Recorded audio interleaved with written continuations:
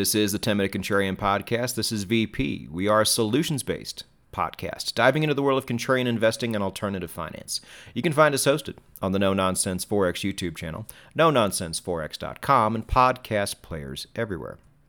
Episode 110 is brought to us by Bybit, and as the old saying goes, there's always a bull market somewhere. Well, in trader parlance, there's always volume somewhere, and we've seen our volume drop a bit in the Forex market, but we have seen really steady upticks in volume in the crypto market. I can see all this on my back end.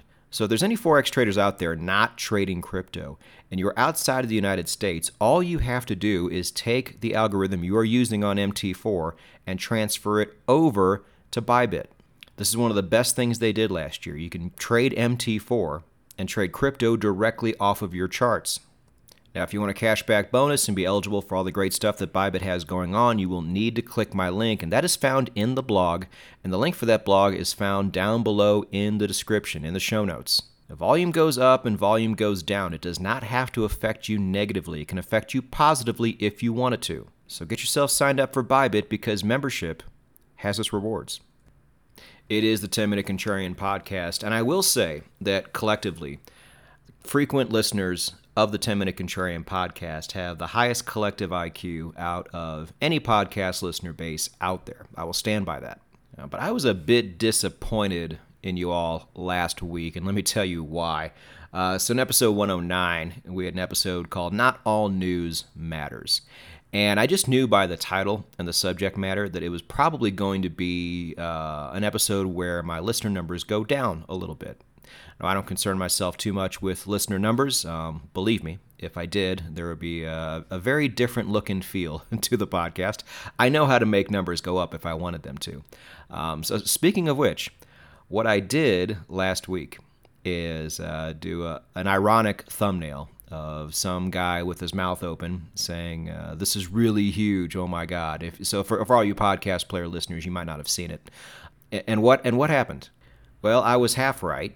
On the podcast players, as far as the people who listened to that there, so people who did not see the thumbnail, listenership was actually down a little bit. On YouTube, it was up by a good amount.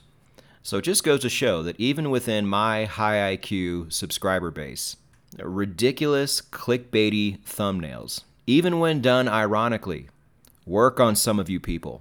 So maybe we need a little bit of an extension from last episode as to which news events matter and which ones don't. Luckily, I have a couple of really good examples. Now, I might be preaching to the choir on some of this, but I still think it's really important that we talk about this. Because as you've seen in the title of episode 110, that is going to be, unfortunately, news that really does matter. And we'll talk about how to handle it in a moment. But let's go over a couple of other examples that do not matter, but might be a bit less obvious. Now, do you guys remember a while back when everybody was predicting Bitcoin to 100,000 by the end of the year? And I felt like I was one of the only people out there that was like openly calling bullshit on this. Well, as predicted, it did not happen, but there was so much euphoria at the time that you even had big banks calling for really, really high projections for Bitcoin. I don't know if you guys remember this. I think I did tweet about it or did a blog post or something. I don't even remember at this point. But Citibank, which is a mega bank, a very large bank in the United States, was calling for 330,000 Bitcoin by like the midpoint of the year after. It was insane. Some very highly paid analyst within one of the largest banks in the world actually came out and said this. And there were other large banks too making very similar predictions. Now, spoiler alert, none of them happened and the price actually went down. But right about this time, I was talking to some people I know. Now, I do know, and it's not a brag, it's just over time, you meet these people. I do know a handful of millionaires, whether it's in person or just online. And one of the ones I know in person is actually a Citi Gold member, which it's their private banking arm, and I think you have to have at least $1 million to sign up. And then I know somebody else whose father is a JP Morgan private banking customer, and I think the minimum requirements there is $10 million.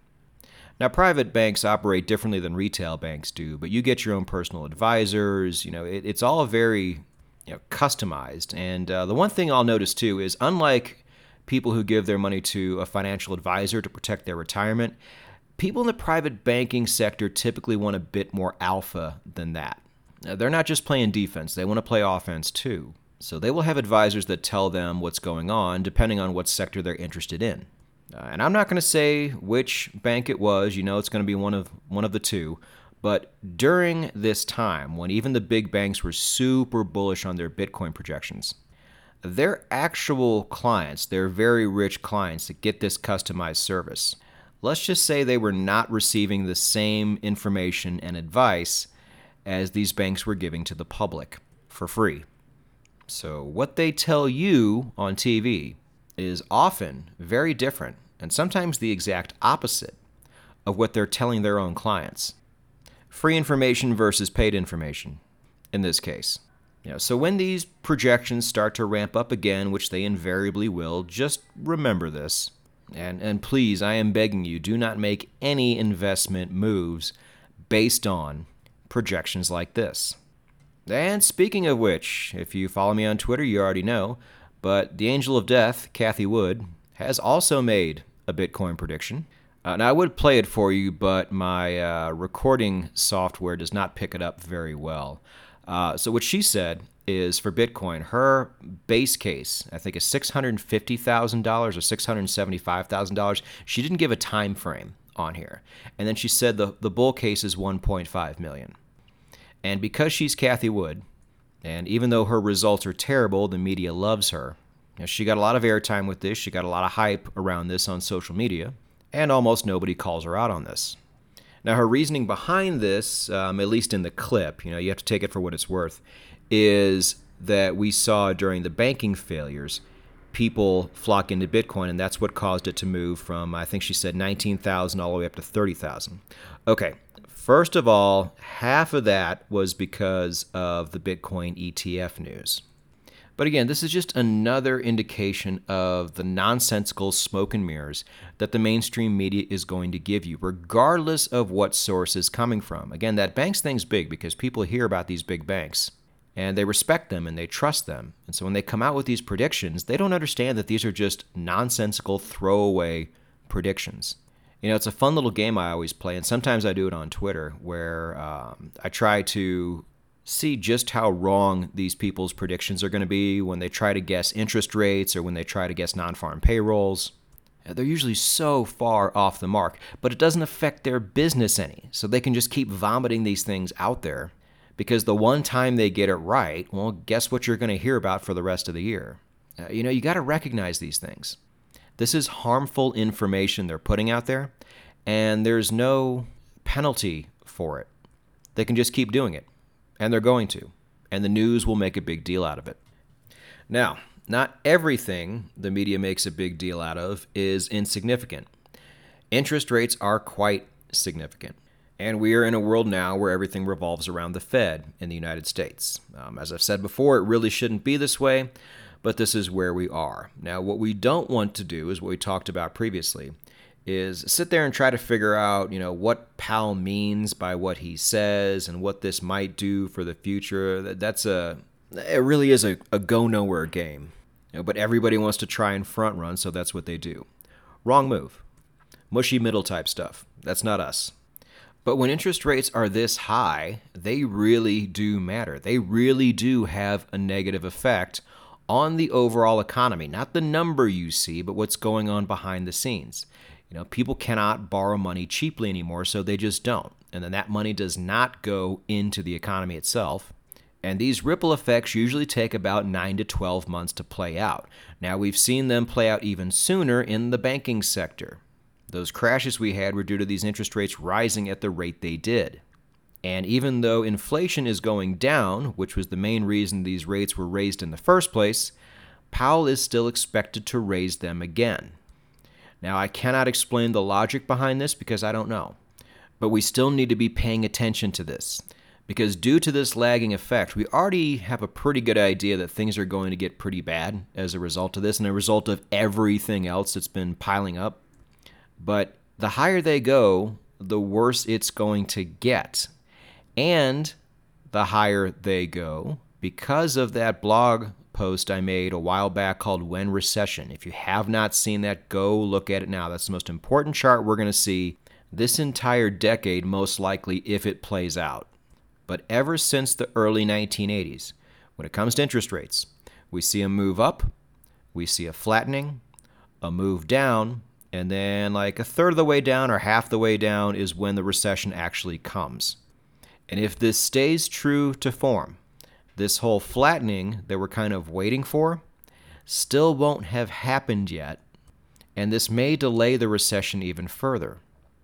Now, a lot of people are predicting Q3, Q4 when this is going to happen. These people are typically too early, but they do have a pretty strong case. And what I don't want you to do as a result of all this is think that you have more time to prepare than you actually might. As I said, the people who listen to this podcast, pretty sharp people. I would imagine that most of you, at least on the defensive end, have prepared already. But having a future time frame, at least something you can point to, can be helpful in determining how much time you have to prepare more. How is your USD and gold portfolio? Is it where you want it to be? Would you feel better if you had more? How diversified are you internationally when it comes to where you're holding your money? Are you happy there? I'll bet most of you aren't. How many exit routes do you have, should it ever come to that? You know, the main cost of getting yourself set up like this is just a little bit of time. It doesn't even really set you back a whole lot. You're just transferring money from one place to another in most cases. And worst case scenario, let's say we're all wrong and there is no recession. Well, you still have dollars and gold and Bitcoin, and why is that a bad thing? You still have bank diversification, you still have a couple of extra residence permits and or passports, and why is that a bad thing? Because in doing so, you missed out on this final little speculative tech AI boom? Okay. I mean, you could have done that too if you were also trading, which most of us do. Contrarians, financial prepping does not have to have a lot of downside, if any. We can all have our cake and eat it too. And we will. Because we're not crazy. We're just early.